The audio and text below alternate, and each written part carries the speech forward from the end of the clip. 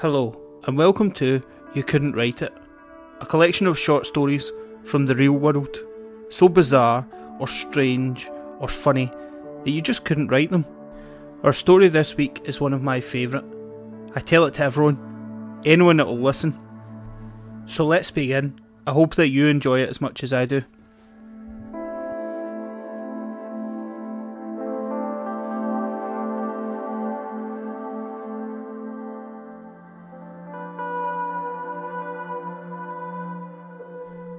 I have a brother.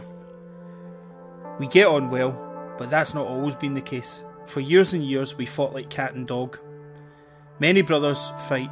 Just think of Noel and Liam Gallagher, Christopher and Peter Hitchens, and Dave and Ed Miliband, to name but a few. Our story tells of two brothers whose fighting split a town and led to two of the biggest household names in sportswear, Adidas and Puma.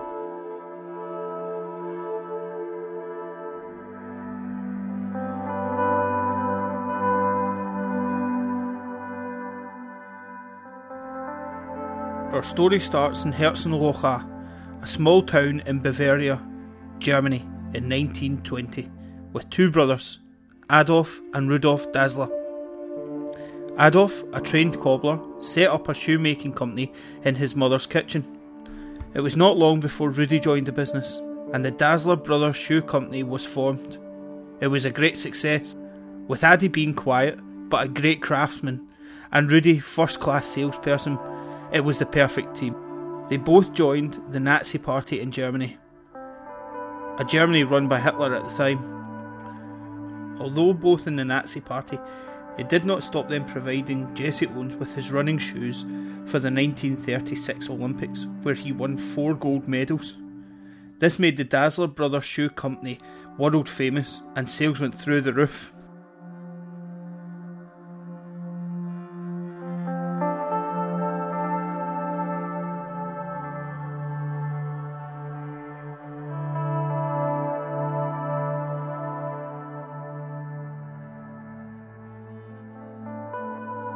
Over the next few years, sales were excellent, with some reports that the company was selling 500 pairs of shoes a day.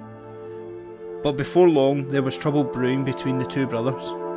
No one knows why the fallout happened, but there are two strong theories. One, Addy was getting very close to Rudy's wife, and Rudy did not like this. The second, and more likely, is that one night during the war, when there was an air raid, Addy and his wife went to the shelter to find Rudy and all his family there before them. At the exact same time, an Allied plane flew overhead and Addy shouted, "That's the bastards back again!" Rudy took this to mean him and his family, and the fallout began.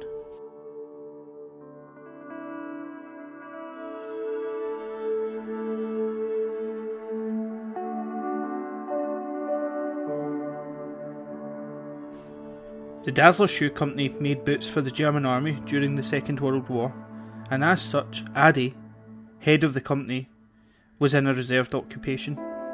Rudy, however, was not, and was sent to the front. He was convinced that Addy had set this up to get rid of him, to take over the company. He deserted and was caught by the Allies, who thought he was working for the Gestapo. Again, he thought Addy was at the bottom of this, and he had it confirmed by an American GI who had bought shoes from the Dassler Shoe Company and had a tip-off that Rudy was working for the Gestapo. This was the final nail in the coffin, and the feud between the brothers was born.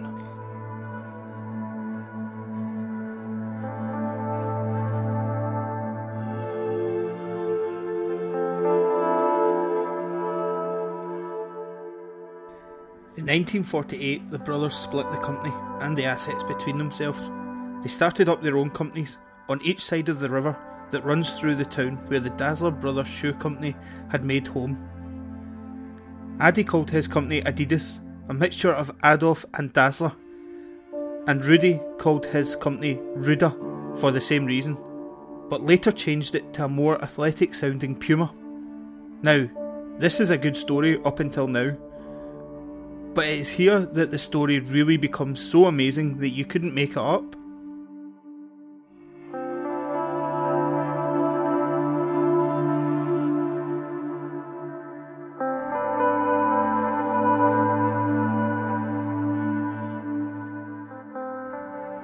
hatred between the two companies was so fierce that there were areas where workers of Adidas could not go, as they were known as Puma parts of town, and vice versa.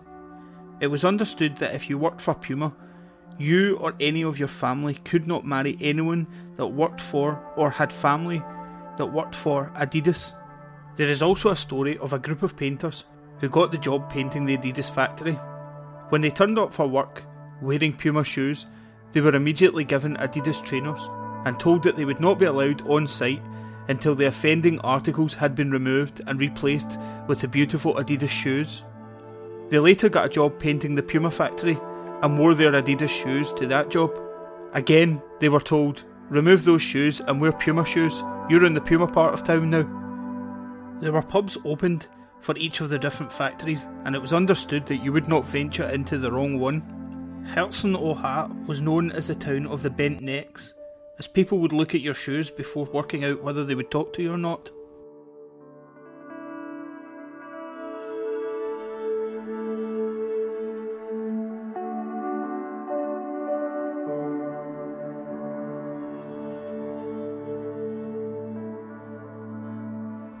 After the success with Jesse Owens in 1936, both companies knew that getting famous people to endorse their clothes and shoes was the key to making their company a massive brand, but more importantly, better than the other one.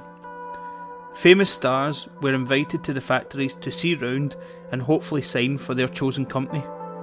As the transport links were not great and the athletes were not making a lot of money to pay for cars, they would get the train to the town on a Sunday night, ready for the meeting on the Monday morning.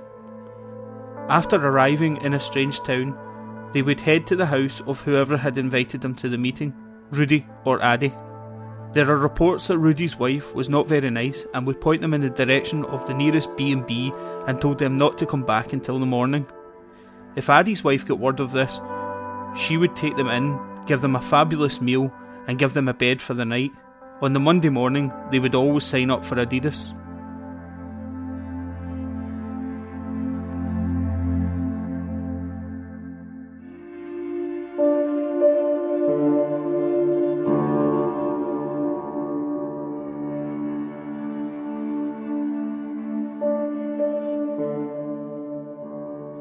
We have the feud between the brothers to thank for the athletics becoming the only professional sport at the Olympics, as the brothers would go to the hotel rooms of the athletes and pay them to wear their products.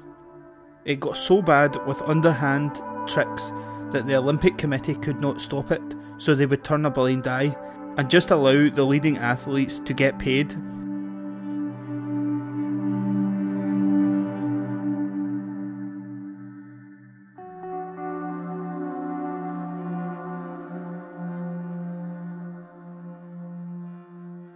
It was understood that Rudy had better salespeople, but was always playing catch up to Addy, who was better technically.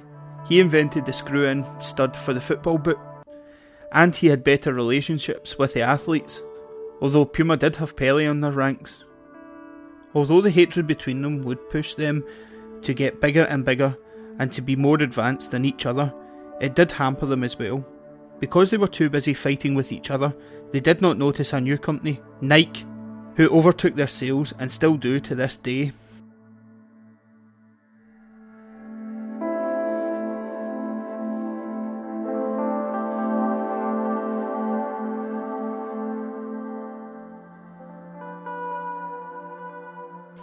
Rudy died in 1974 and Addy died 4 years later in 1978, but even in death their feud went on, with the brothers being buried in opposite corners of the graveyard, as far away from each other as possible. It was not until September 2009, over 60 years after the original falling out, that the two companies came together and played a game of football on Peace Day with mixed teams. The CEO of Puma wore a kit made by Adidas, and the CEO of Adidas wore a Puma kit. It ended 7-5, but the teams were split, so you could say that the only winner was the town.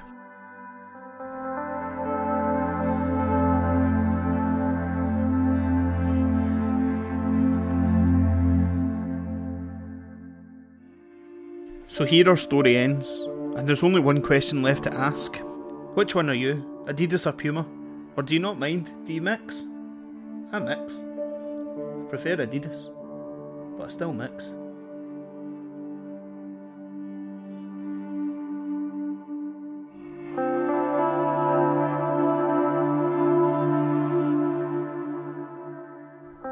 This short story was brought to you by me, Ross Manson. If you've got a short story that you would like us to tell, then get in touch. You can find me on Twitter at @Manson44. I love to hear all stories. The stranger the better, really. So get in touch. I also love any feedback. So even if you just want to have a chat, get in touch, let me know what you think of the show.